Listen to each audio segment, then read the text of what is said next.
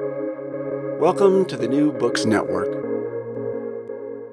Hello, welcome to the New Books in Jewish Studies podcast, part of the New Books Network. I am your host, Ari Barbalat, and I'm honored today to be in dialogue with Menachem Kaiser, who is the winner of the 2022 Sammy Rohr Prize for Jewish Literature.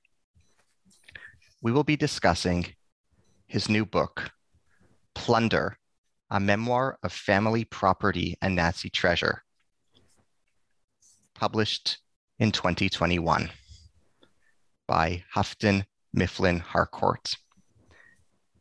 I'm grateful to be with you today, Menachem. Thank you for your generosity. Sure. It's great to be here, Ari. Thanks for the invitation. Thank you. To begin, please tell us about yourself. Where did you grow up? And were there any formative events in your early life that stimulated the scholar you would later become? Sure. I grew up in Toronto, where you're from, right, Ari? Thornhill. Thornhill. So I grew up in Toronto, not in Thornhill. I grew up in the Orthodox community. I went to Orthodox schools my whole life. That's an interesting question. Formative experiences. I didn't know anyone who was a writer growing up. I didn't think that was a viable career path. I'm still not sure it's a viable career path, but we're trekking on. But I will say there was like a real care and concern towards words in my house. My father's a talented writer, my mother's a talented writer, and also an exceptional editor, actually. And I remember, like, when I was really young, going to them for help with like school assignments or essays, and how much they'd beat me up over things like word choice, Wow. which drove me crazy. I was like, who cares? I'm sure, you would get that thing. You're like, oh, you get my point, and they'd really drill the lesson that, words matter. And so, and also, Torah study, there was a real care for close reading. And so, I went to yeshiva after high school for a few years. Wasn't seriously considering writing in any real way, but I spent a lot of time with language, you might say, for a really long time. And after that, I kind of wanted to be I would say a journalist or kind of an essayist. And so I did that for a few years, and then I got more interested in actually writing fiction. Where I really felt like the care, that sort of attention towards language was most celebrated and was sort of the most interesting. And so I sort of dropped everything in like 2014. I went to grad school for fiction. And then this I sort of wrote off doing sort of long form nonfiction until this story kind of fell into my lap. And so I came back to it. Wonderful. What inspired you to write this book? Basically, I ended up spending, to give a little context. So in 2010, I moved to Lithuania on a Fulbright. And that was sort of my first entry into Eastern Europe. I didn't go for any family reasons. My family's not from Lithuania. I didn't have any sense of them. I didn't, my grandparents were Holocaust survivors, but I didn't really know anything about them. And to be honest, I wasn't all that curious. And so I didn't really grow up with any sort of yearning for knowledge about them. It was sort of like a blank past. When I was in Lithuania, my research proposal, what was it? It was like sort of a thing about Yiddish being like a post language, or post vernacular. That's what I called it. And but the second I got there, I realized my entire proposal was hopelessly misguided. Like, it would have been an impossible thing to study, and like institutional, it was a mess. My academic advisor had quit and called me a traitor. It was just it was a huge mess. And so I ended up sort of a little bit adrift, but then I ended up, I got a job, weirdly, as a tour guide for the Vilna Ghetto. I did, but I didn't know anything about the Vilna Ghetto. I didn't even know where it was, but yet I became a tour guide. So which meant I had to learn. And so that I ended up, doing what I could. I didn't want to embarrass myself on the tours. And I learned, and that was a, like sort of an eye-opening experience. Like I grew up going to these Orthodox schools, having somewhat of a education in like Holocaust history, but pretty weak and pretty thin. And then, when I started doing my own research about the film, again, it was very eye-opening to see how complicated and how rich it was. Like it wasn't merely just about death. There was like a great deal to sort of study. And like it was also really eye-opening to see how much hasn't been done. And so I ended up dedicating quite a bit of time to the film Ghetto. Over the next few years, my main research project was doing a digital map. So sort of compiling all these different sources into sort of putting them on a map that was accessible to anyone so they could sort of, tour the ghetto on their own. I tried to write a book about it. I failed. I didn't really get very far. I ended up doing like 3 or 4 sort of long research intensive essays about different aspects of the ghetto. But what happened was towards the end of that year, I ended up getting invited to go to Krakow for Rosh Hashanah. And up until that point, I probably would never have gone to Poland, even though that's where my family's from. Like I never really felt a reason to, I never really felt a pull. And I went, to be totally frank, the first time I went only because I was promised kind of to a good time. Like I wasn't going for any Holocaust reasons and certainly wasn't going for any family reasons. But in Poland, it was, I found it to be like an unbelievably interesting and rich and complicated place. And also a lot of fun. And so over the next few years, I sort of made Krakow my base. And I found it to be like very stimulating, super interesting. And I think for anyone who's like interested in questions of memory and history, and taking into account like the current politics, I think Poland is kind of where it's at. And but even then, I still was like not really chasing anything about my story, not doing anything in research until 2015. So about 5 years after I first gone, I got these sort of documents about my grandfather's building, and I began the reclamation process. And still at that point, I was not interested in writing about it. I didn't see a way to write interestingly about the story. I found it to be like perhaps like a meaningful story to me, but I didn't feel like I had anything new to say. And then a year later, that whole Michigas happened with the treasure hunters.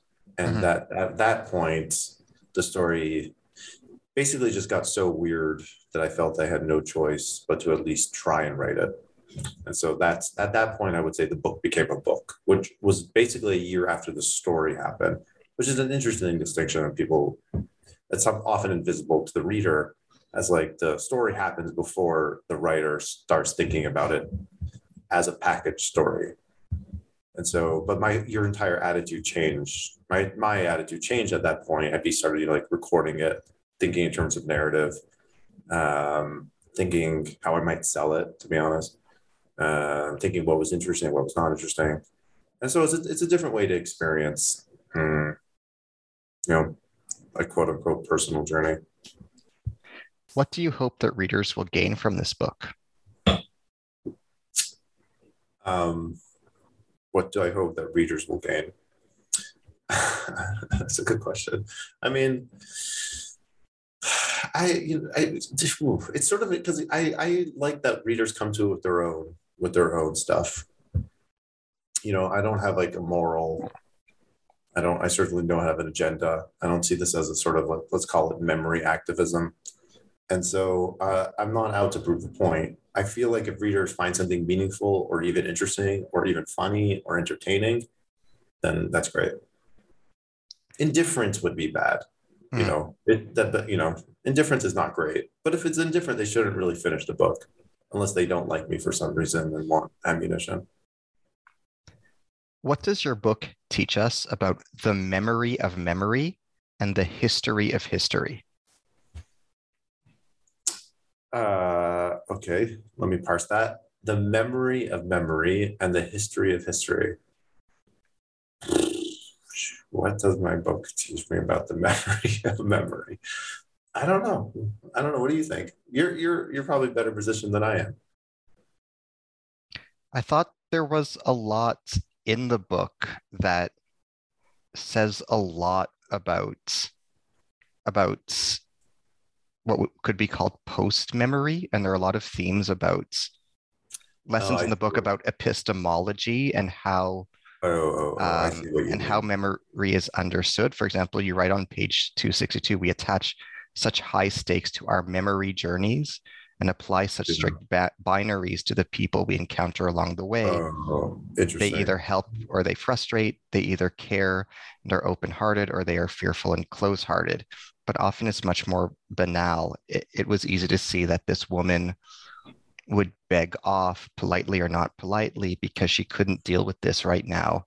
These three men, these three strangers, including two from another country, who had knocked on the door and were chattering about World War II. It's interesting. I didn't write this book or approach the story from a sentimental place, Mhm. because it wasn't me sort of trying to forge a relationship or a connection with my grandfather, because I never knew him. And I was really sort of adamant about not pretending like I had a sentimental connection with them. And so, in my attempts to be honest, I felt I had to be sort of pretty transparent about the fact that, like, I am working within a genre.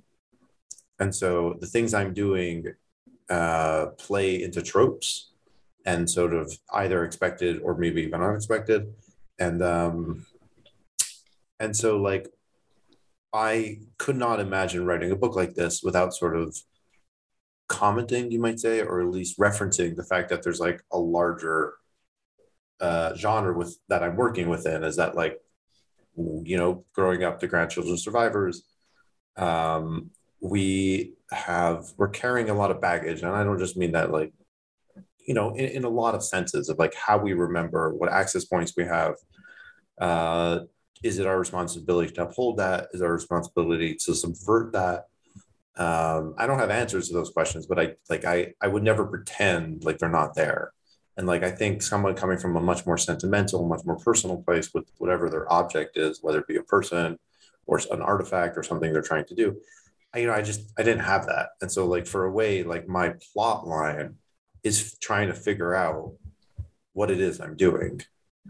And, like, the whole mission gets very screwy pretty quickly, and like nothing goes as planned. But I wouldn't say that's the point. But, like, uh, it's sort of the meat of the story is that I, it's me trying to figure it out rather than me achieving or failing. Why did you not write this book as a novel?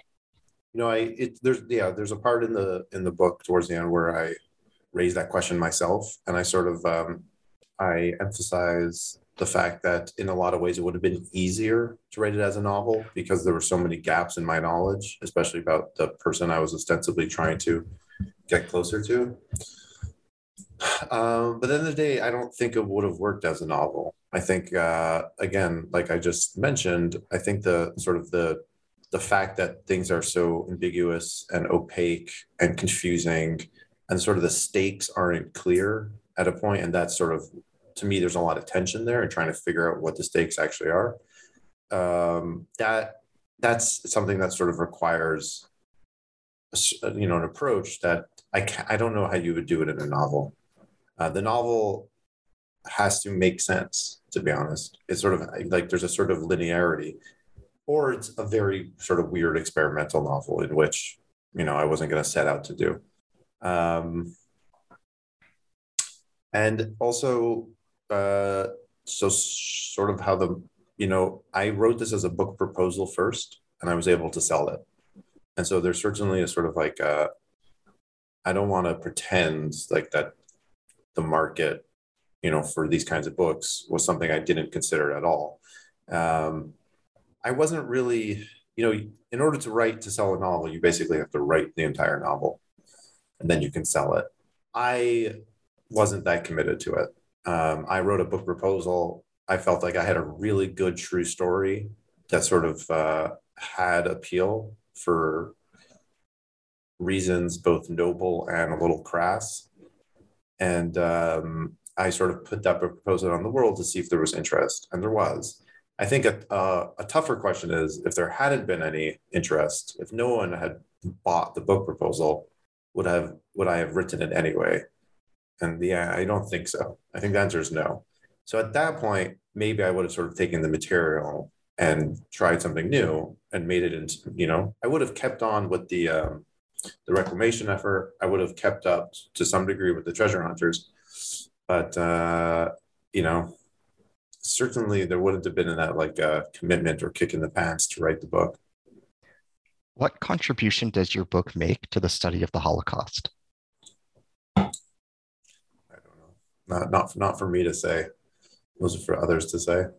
All I could hope is that one other thing that someone wrote early on, one of the reviewers that I felt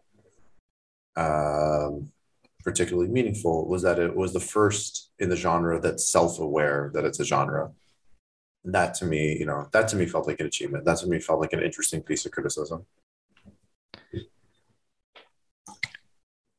How can your book help survivors of other genocides and mass atrocity situations? For example, what might your book say to a Yazidi survivor of ISIS or an Armenian survivor of the Armenian genocide?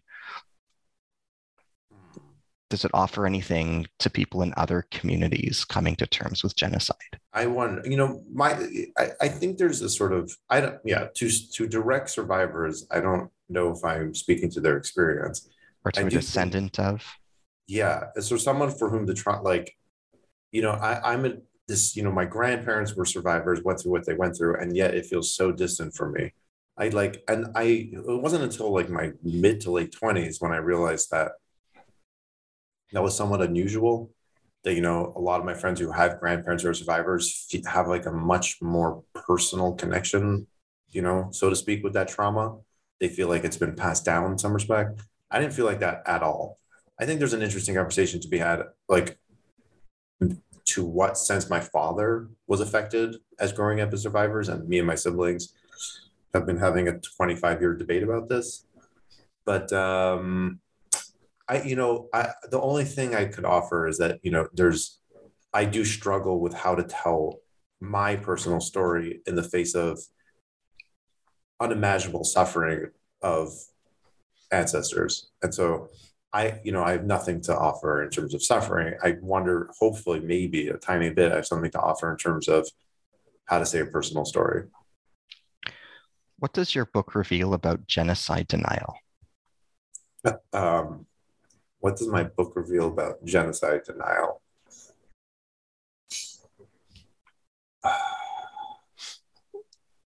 I have a chapter on conspiracy theories. Mm-hmm. And so there's, that was by far and away the most research intensive chapter. And so to me, what was sort of enlightening and interesting and unexpected was that there was a real convergence of motivations of, call it sort of overt and overtly anti-Semitic or xenophobic conspiracy theories, with stuff that would strike most people as somewhat banal or even trivial or frivolous conspiracy theories like, Nazi UFOs or something.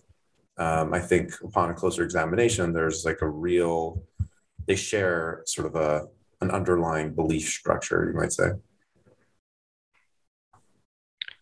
In what ways was the research and writing process that you invested in this book therapeutic for you?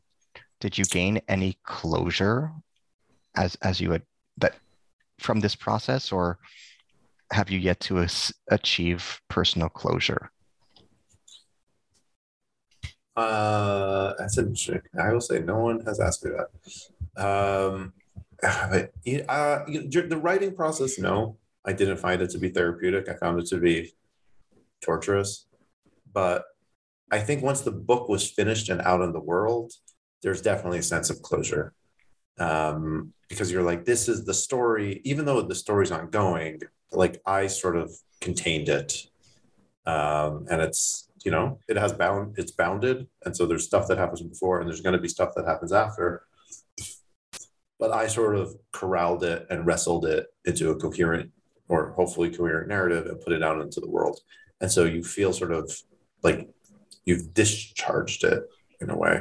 And so I don't know if that's exactly closure, but it feels like the story goes from ongoing to something contained, and coherent to someone who's not me. How has your living family received this book? What has their response been? Well, there's my immediate family, and so I think, for my father in particular, I think it was like a real gift for him, because I think it was taking something that he didn't know much about or not really invested in, and I sort of gave him my experiences into his family history. Some of the stuff was difficult. I did have a very intense argument with my aunt about whether or not a sofa had a plastic cover on it. And it was just sort of like a side remark in an initial draft. But for my extended family, I don't know. I don't think, I think they sort of were, proud, but not that invested. And then, but largely, I think like for my immediate family, this was something like it's, it's a book, it's out in the world. A lot of, quote unquote strangers have read it, but it's really, in some way, it's for my family. It's a way of saying, I dove into our family history in the most intense way I know how. And here it is. Like for the years while I was writing the book, and I would say like the story takes place over 4 years, let's say 2015 to 2019. And during that time, family members would like ask me what I was doing and I would tell them, but it made no sense. It just wasn't coherent. It would just be like, I'd go to Poland, have a weird time, come back and report. And no one could really follow. Everyone was like, this sounds like Menachem zany adventures in Poland. But the book, again, it sort of puts it all there, in a way that makes, what I went through and what I thought about the process accessible. So in a way, it's sort of like a extremely ornate family album. What was a typical Shabbat dinner like in your family growing up? And what are some of your family's minhagim? What was the Shabbos dinner like? It's more. It was, everyone we were from was an Orthodox family, so Shabbat dinner was, not just mandatory. It was something beyond mandatory. It was an immovable event. And so, I would go to shul with my father on Friday night, come home, in the years when my older sister is 9 years older than me. So she left home, in her early 20s. And so, but like, before then, all the kids lived there. There's 6 of us. And we'd have a Shabbat, I call it a Shabbos dinner.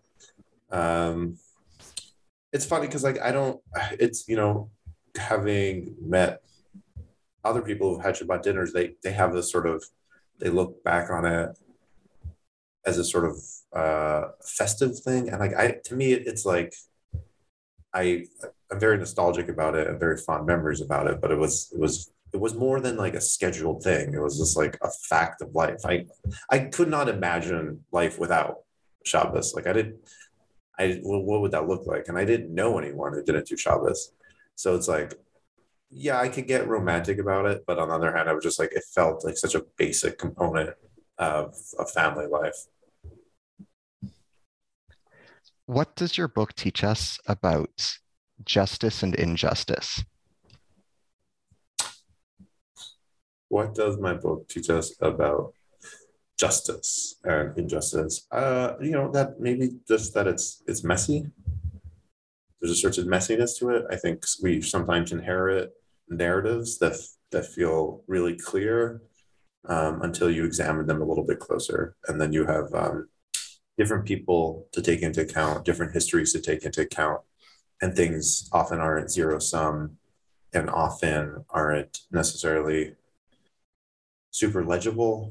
And it's just, that is a lesson I learned, in terms of, let's say, reclamation, which if you would have asked me, 6 or 7 years ago, I would have been like, yeah, it's obviously a very just and noble process, but up close, it's certainly a lot messier. And so walk this fine line between feeling justified and also sympathetic. And so, yeah, there was a struggle in some of my experiences and also in writing. Can you describe the contents of Zadrutami Smierci? What does it Yes. What does it tell us about your father's life? And can it be considered literature? Why or why not? So Zadrutami Smierci is a Holocaust memoir or Holocaust diary written by a man named Abraham Kaiser, who was a prisoner in the Gross-Rosen concentration camps. Mm-hmm. So this was my grandfather's closest surviving relative, so a first cousin. It is a book that was published in Israel in the early 50s, but really didn't really go anywhere. It was very quickly out of print and is basically impossible to find. I had to spend like a few years tracking down a copy. And then, but it was also published in Poland in the early 60s. And there it's had like a very interesting life because it's become sort of an extremely important foundational text for treasure hunters, owing to some of the details inside the book about something called Project Riese, which is a large Nazi infrastructure project that is shrouded in mystery. And so, what was the sort of second part of the question? If it's considered Holocaust literature, you said? Should it be considered literature? Why or why not?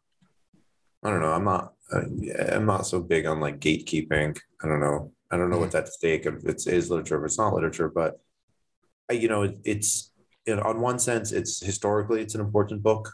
It's for sure. There's like it's one of the primary, if not only, sources we have for some of the concentration camps. That's number one. For two, within the treasure hunter community, it is a staggeringly important book, and for some information, and that's for good reasons and not great reasons. Beyond that, it happens to be like an unbelievably moving book, so it's sort of a beautiful and poignant and tragic book, and it's like well written, and like he happened to be just a very, very talented writer. But even beyond that, I think, when we talk about Holocaust literature, it's sort of hard to apply this like similar rubrics that we do to sort of, random memoirs. And so like when we have to talk about value, they sort of serve another function. And so it is in different contexts a remarkable book. And the fact that it exists in different contexts, I think, is remarkable in its own right. What was Riese? Can you comment on what it was intended to be? And wait, what was what? Sorry? The Riese. Oh, Riese, yeah. Riese. Okay. So what was Riese? Yes. So Riese was a series of underground tunnels built by the Germans using mostly Jewish slave labor towards the end of the war in Silesia, which was then Germany and is now Poland, not far outside of a city called Wałbrzych. These sort of subterranean complexes encircled a mountain called Owl Mountain. And none of the 7 tunnels is kind of a bad word, actually. They weren't just tunnels, they were sort of complexes. And so none of the 7 of these complexes were finished. And so some of them are just tunnels, like very sort of tunnels inside of a mountain, but the ones closer to completion are enormous. We're talking like square kilometers in footage, ceilings that are 20, 30 meters tall, like giant grids. These just, basically they were underground neighborhoods. And so what makes they're like very strange on their own right, very bizarre, baffling structures. What makes them like truly enigmatic is the fact that there's virtually no primary documentation as to what they were used for. And so we don't have like solid documentary basis to say what the Germans were planning to do with them. Now, like put it into sort of context of the German war effort, we do have a pretty good idea because, the Germans did build a lot of undergrounds, and we know what they did with their undergrounds, which was generally either doing underground factories or making some of underground headquarters. Now, the scale of this is like just enormous, and also the timing is kind of weird.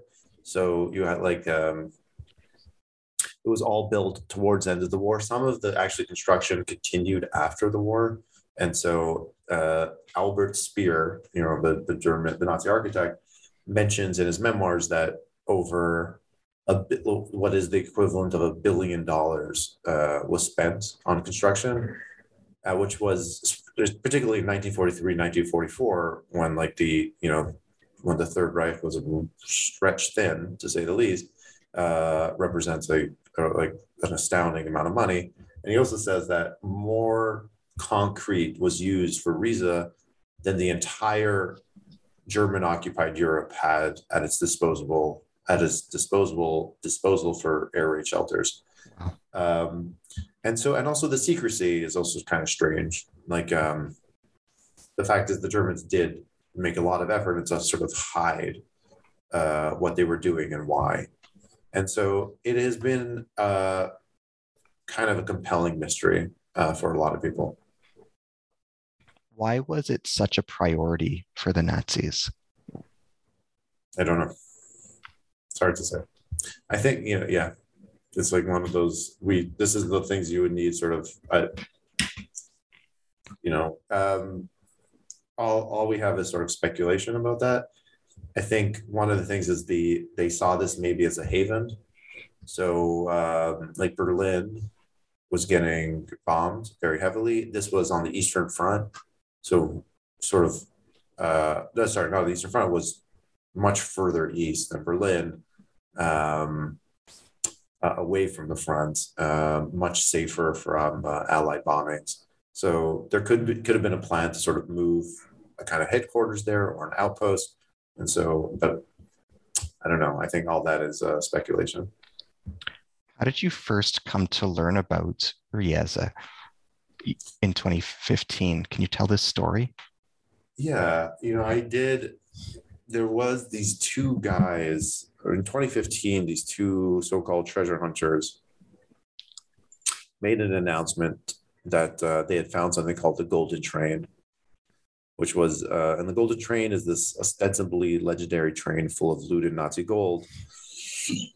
Sorry, that the Germans had taken from Wrocław, which was then Breslau, and so part of Germany. And while the Russians were approaching, they loaded like 44 crates of gold or something, put it on a train, and sent it towards Berlin. But en route, it got diverted and hidden inside of a mountain. So this is an old legend that there's this train full of gold hidden somewhere in the Silesian countryside. And then in 2015, these two treasure hunters, held a press conference and said they found it. And for kind of pretty interesting reasons, the entire world believed them. And so it got an enormous amount of press. And so like you have like the New York Times, the New Yorker, BBC, Fox, ABC, CNN, like basically the world media descended on the small town of Wałbrzych. And, I, along with everyone else, sort of read about it. And like, at that point, I was spending a lot of time in Poland doing sort of Holocaust related research. And like, along with sort of the rest of the world, I was reading about it and being like, what on earth is this stuff? And so I was really struck by it. I read about the Golden Train, you read about Project Riesa, the treasure hunters. It was all this sort of sexy and exciting stuff. And I was just sort of, I don't know, pretty taken with it. There are a number of lesser known camps and subcamps presented in your book. I'd be curious to ask you about some of them. For example, can you describe the Kaltwasser subcamp? What was it like there? So these were the camps you're referring to are sort of the Gross Rosen concentration camp is one of the biggest, if not the biggest, network of concentration camps, and so it was all in southwest in Silesia, and it comprises. I, we don't even know the exact number. It's somewhere between like 100 and 130, I think, concentration camps. And then among that, there was a sort of a series of camps that were dedicated to providing labor for the reason for construction of Riza. And those were the camps that Abraham Kaiser was in. And he's sort of ferried between, I believe it was 8 camps in total. And so Kaltwasser, and none of them, they're all gone, as in they're sort of they've been disappeared, I'd say. And so like some of them have a plaque or something, but mostly largely they, in order to go see the camps or what remains of them, you need to get the GPS coordinates, go there and see nothing, like see a field or a supermarket or a parking lot or whatever it is. And so Kaltwasser is just a field. it's just a field behind a house. What we know about Kaltwasser is primarily from actually Abraham's memoir, and so, but I don't have the details offhand. I remember it.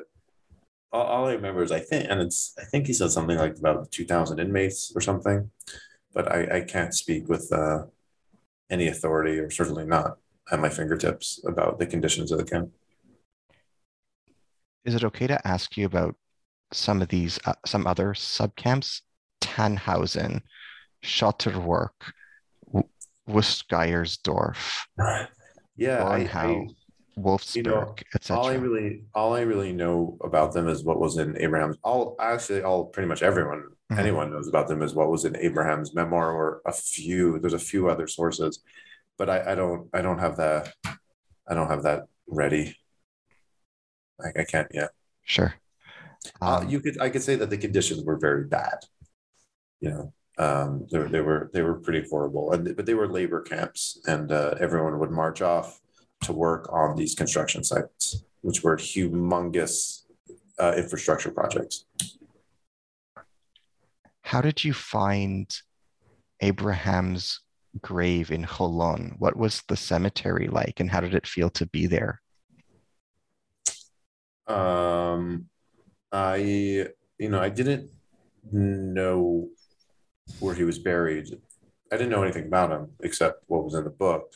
And so after a couple years in the project, I was in touch with the Museum of Gross Rosen, which they were the ones who published the recent editions of the book.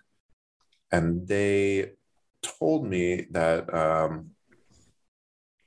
the information had come from, and they collaborated with Abraham's niece. And so Abraham had a sister who survived the war, who got out before the war and moved to Israel. And that woman had 2 daughters, and one of whom was still alive, and one of whom died right around that time. Her name was Mira. And so Mira was like a very, very well, like one of the most famous children's book authors in Israeli history, actually, and a celebrated poet. And so Mira, basically, she was the holder of the family history.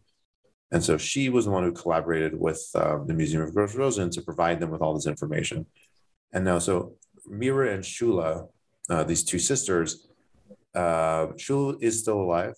Mira has passed, but their kids are alive, mostly in Israel. And so I went to Israel to talk to them, to see what I could find. And one of them told me that Abraham was buried in Holon, where, he lived, the last years of his life. And so I didn't know anything beyond that. I just went to the cemetery and looked for the grave. There's a quote that I'd be curious to ask you about. You write as follows on page 12. What are these descendants searching for? Sometimes it's straightforward. Sometimes the questions are answered with a visit to an archive or a conversation with an elderly local.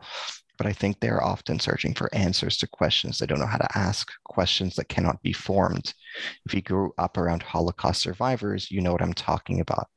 If not, try to imagine a survivor's inner state. Can you explain further what you mean and what those words mean to you?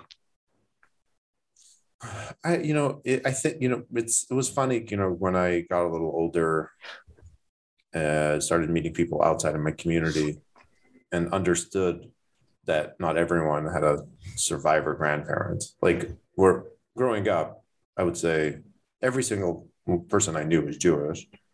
And from among my friends, I would say it was like 80%, 90% maybe, had at least one grandparent who was still alive, who had gone through the Holocaust.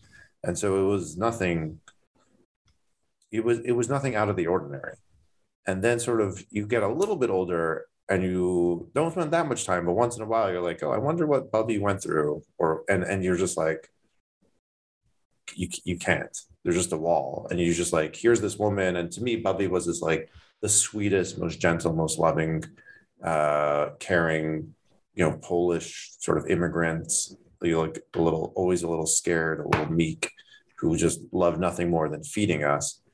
And then you could take a step back and you're like, oh, what did she go through the war? And I knew no details, but it was also sort of like, just, I don't know, you just couldn't, I don't know, your brain sort of can't sort of connect, like this idea of like, this woman went through that.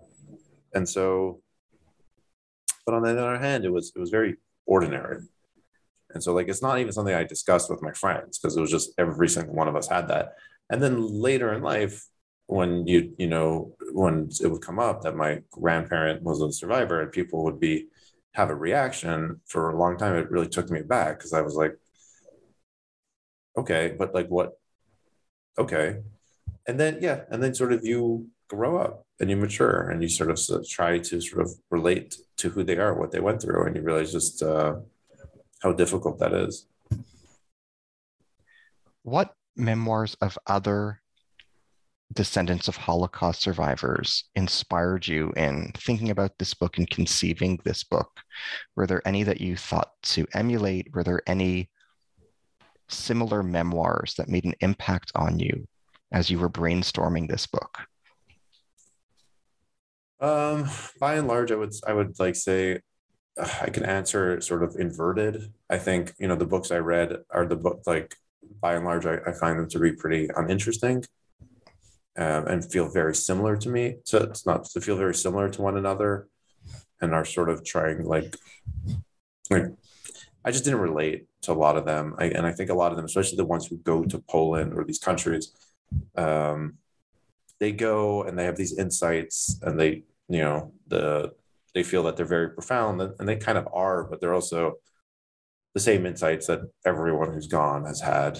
And so like, I wasn't, I honestly, I sort of avoided the memoir for a long time, the genre for a long time. There weren't many that I found compelling. I think the ones that are trying to do something a little bit bigger, are sort of trying to think their way through what it is they're doing, are sort of aware of sort of the historical and cultural context in which they're operating. And so, it's a book that I actually feel kind of ambivalent about, but I like admire the ambition, is Daniel Mendelsohn's The Lost. He's coming in with like, it's a much more ambitious book than a lot of these memoirs. The truth is I'm not that well read in it because I would pick these books up and then put them down really quickly. There's this book called There and Not There, which is a woman trying to like tackle her sort of being the descendants of Armenians. And I actually think I'd also, the first chapter or two are just, I thought, one of the better sort of laying out the problems of trying to tell a story like this. I don't know, what are others? I can't think of many. It's not it's not the kind of book I generally read.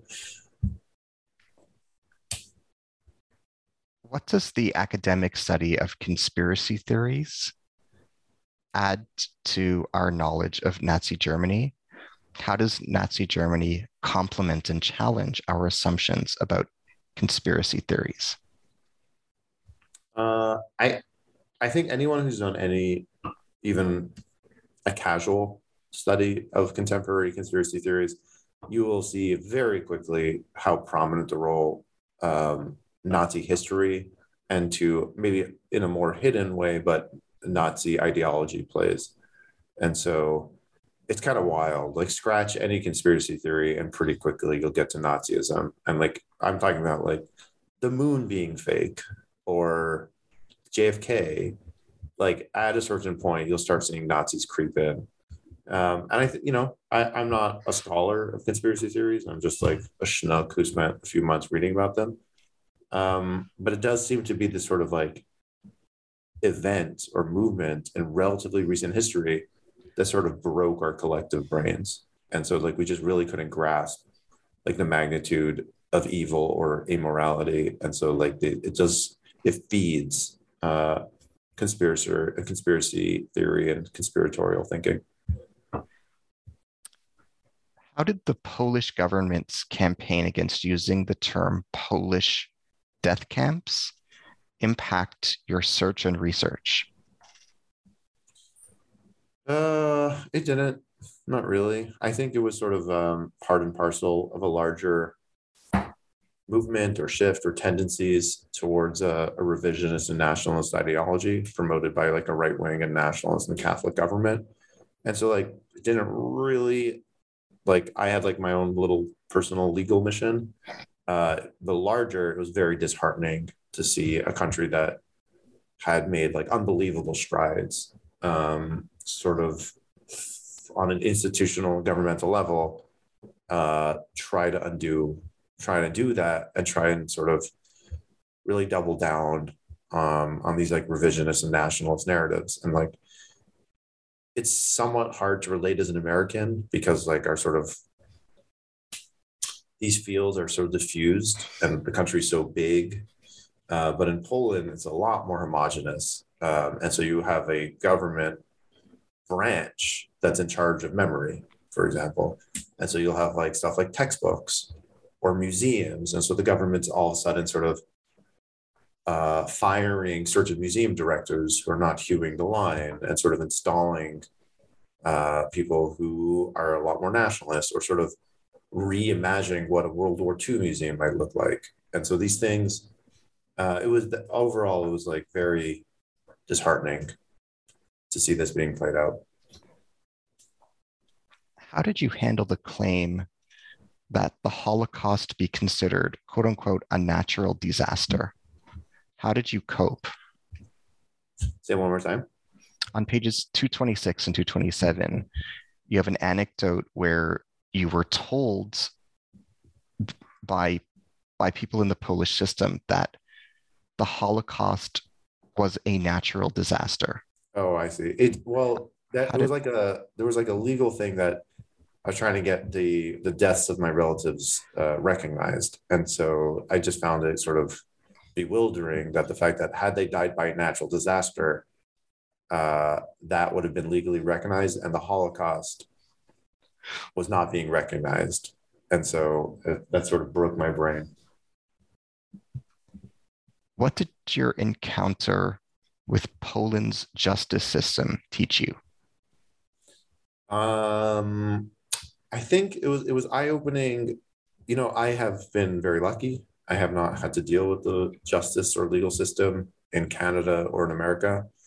And so this was my first foray into dealing with bureaucracy or a judicial system. And what was, a lesson I learned in some small degree was that there could be systematic sort of,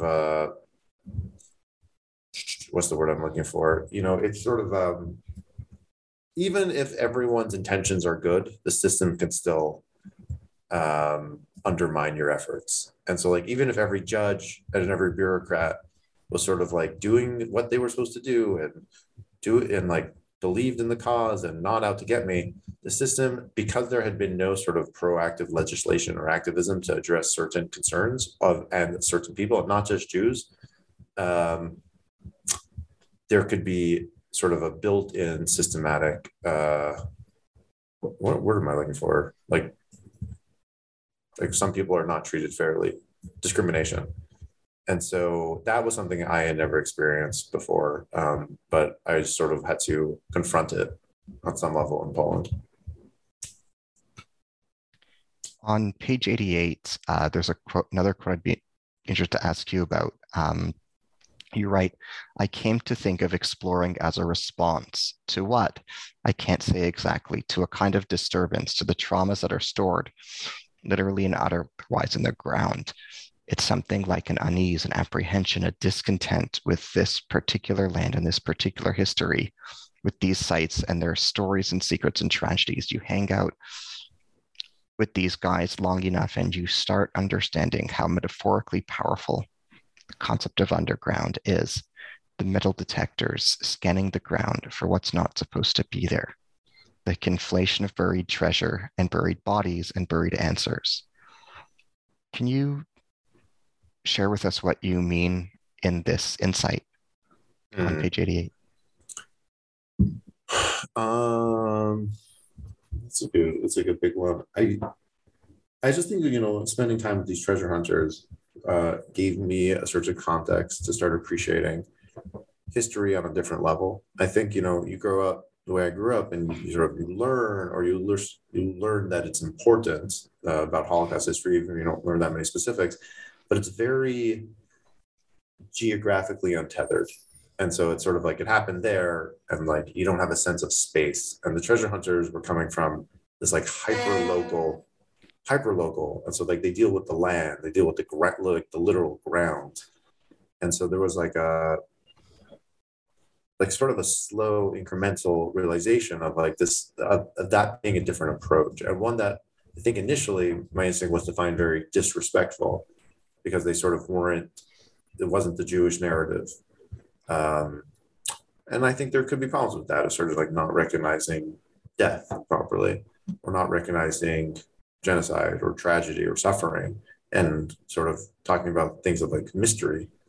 But there was also like a fundamentally different approach to this history, which is, again, very like literally grounded and sort of like dealing with the space as space and not just a sort of untethered memory.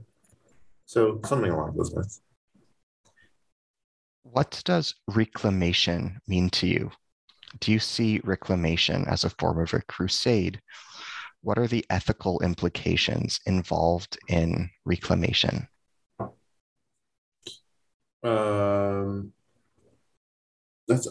I think it ends up being, I'm reluctant to speak to sort of define these things. And I think for people who have this mission of reclamation, and it's a very, very common one, which is something I sort of knew. And then since the book came out, I've really discovered, because a lot of people have reached out to me to share their own stories of reclamation, which is something I'm very grateful for.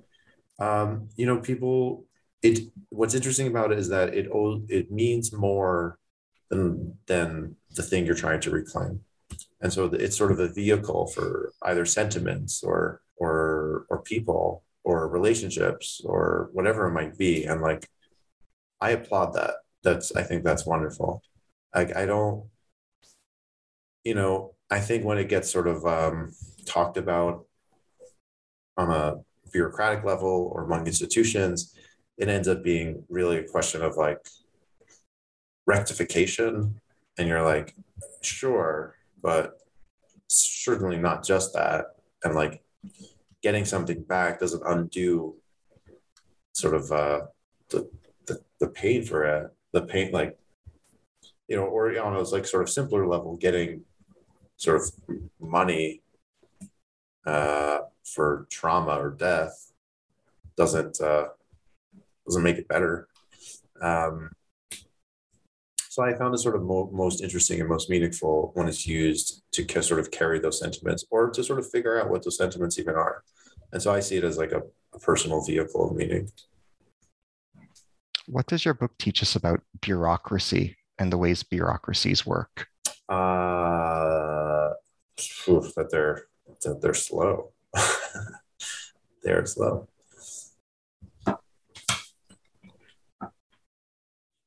How has your book been received differently by readers and audiences in Israel, the US, Europe, Canada?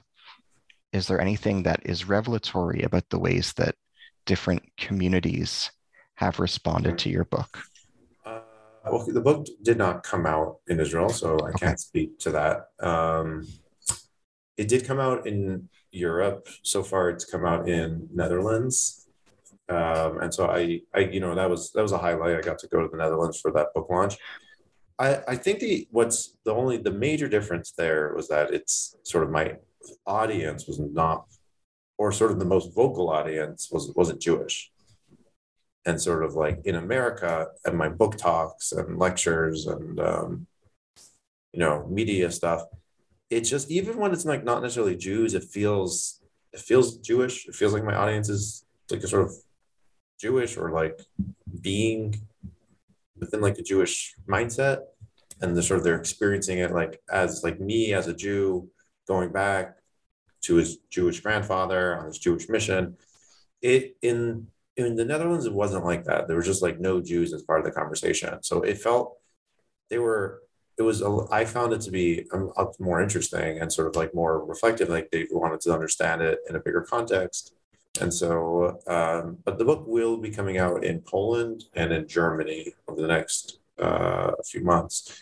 So will be interesting to see how it plays there. Can you describe to us your grandfather, Meyer Menachem Kaiser? What was his personality like? What did you know about him? What did you not know about him? I didn't know anything about him, really. And so he died before I was born. And like, he was never really described to me, not really my father's strong suit, and sort of conjuring a person. And so I knew very little. I knew sort of like everything I knew about him was very vague, and sort of like, I knew he was a nice guy. I knew he cared about his health a lot. That's all. I knew he went through the war, but I didn't know anything about it. And he died, really young. He died, and he was only 56 years old. So, my father was in his mid-20s when he died. And so I don't even know how well my father knew him, to be honest. And so I knew basically nothing.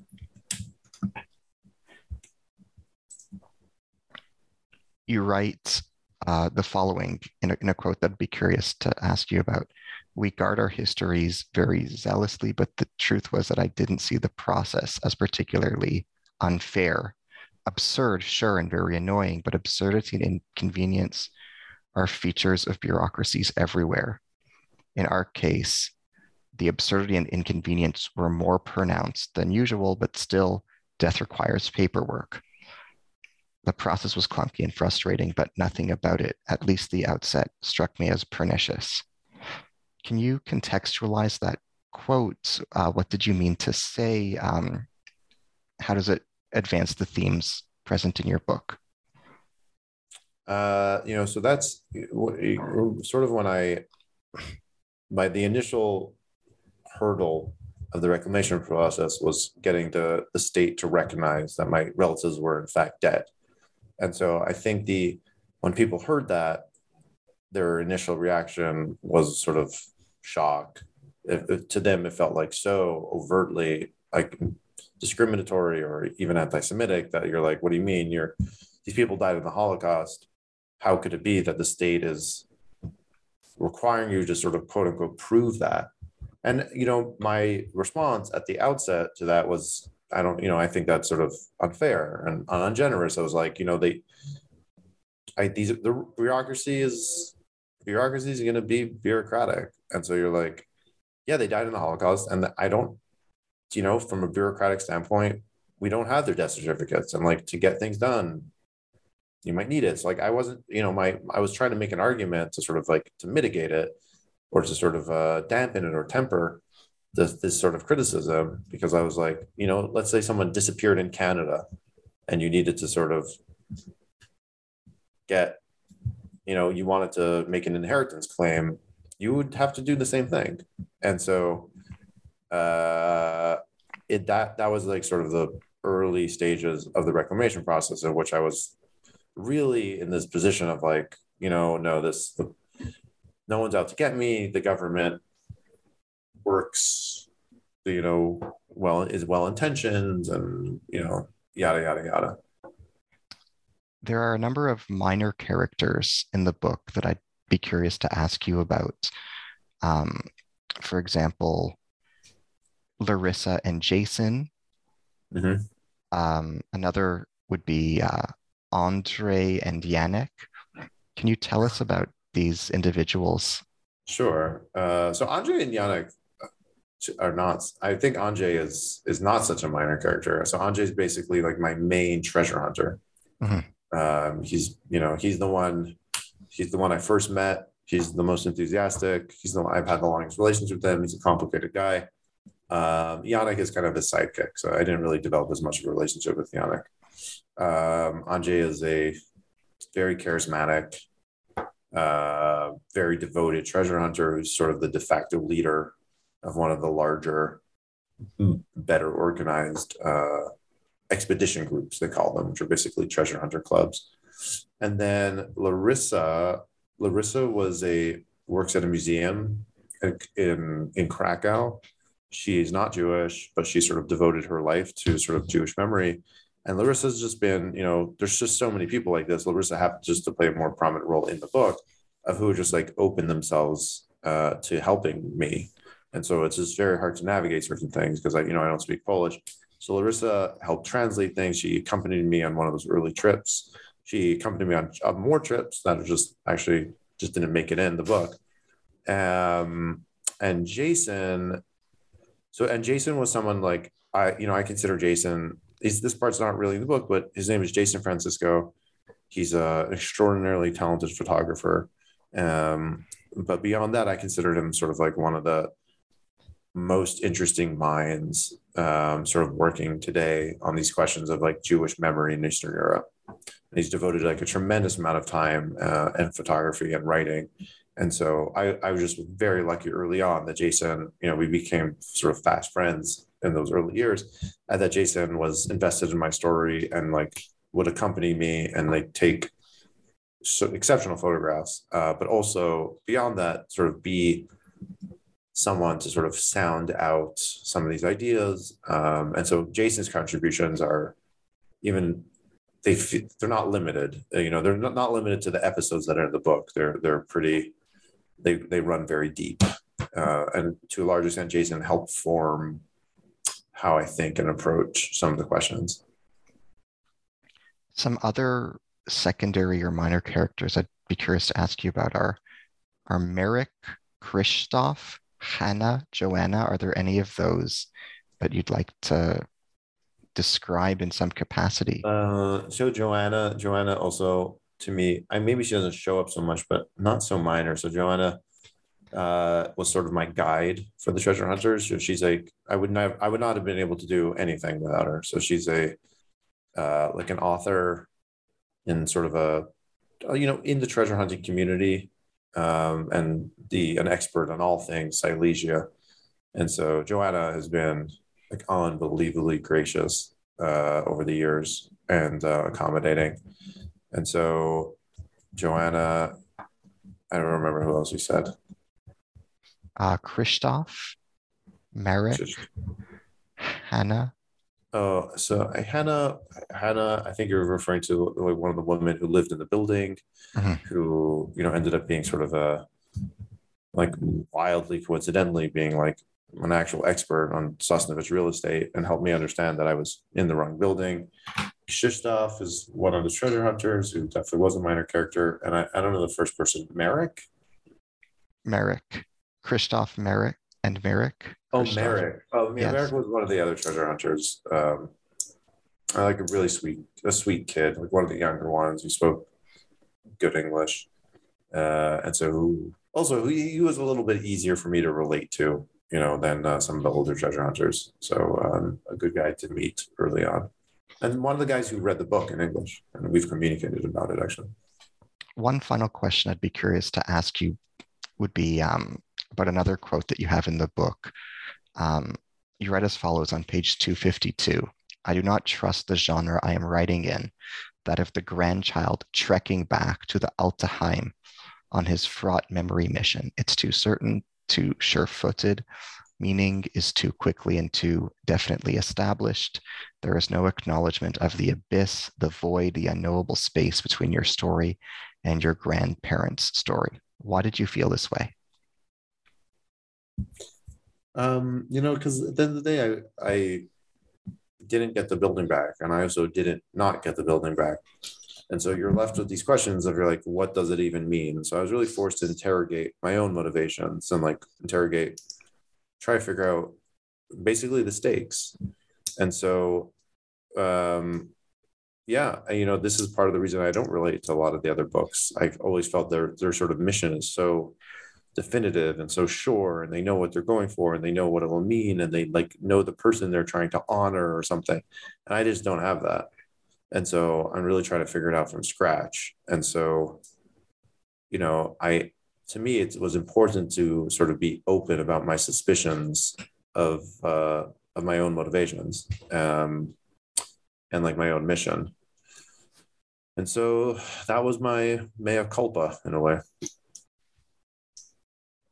Thank you. Thank you for sharing. And thank you for everything that you taught us, both in this dialogue and interview today, and in the extremely erudite and well-written and eloquent book that you've shared with the world. One last thing I'd like to ask you is, what are you working on now since this book is over? Do you have a current project in any way? Right, I'm working on a magazine story about an ongoing dispute in Montreal. Wonderful. I wish you the best of luck with it. Thanks, Ari. As we bring this dialogue to a close, I'm your host today on the New Books in Jewish Studies podcast, Ari Barbalat. I've been in dialogue with Menachem Kaiser, who was the winner of the 2022 Sammy Rohr Prize for Jewish Literature for his book Plunder, a Memoir of Family Property and Nazi Treasure, published in New York by Houghton Mifflin Harcourt, 2021. Thank you. Thanks so much.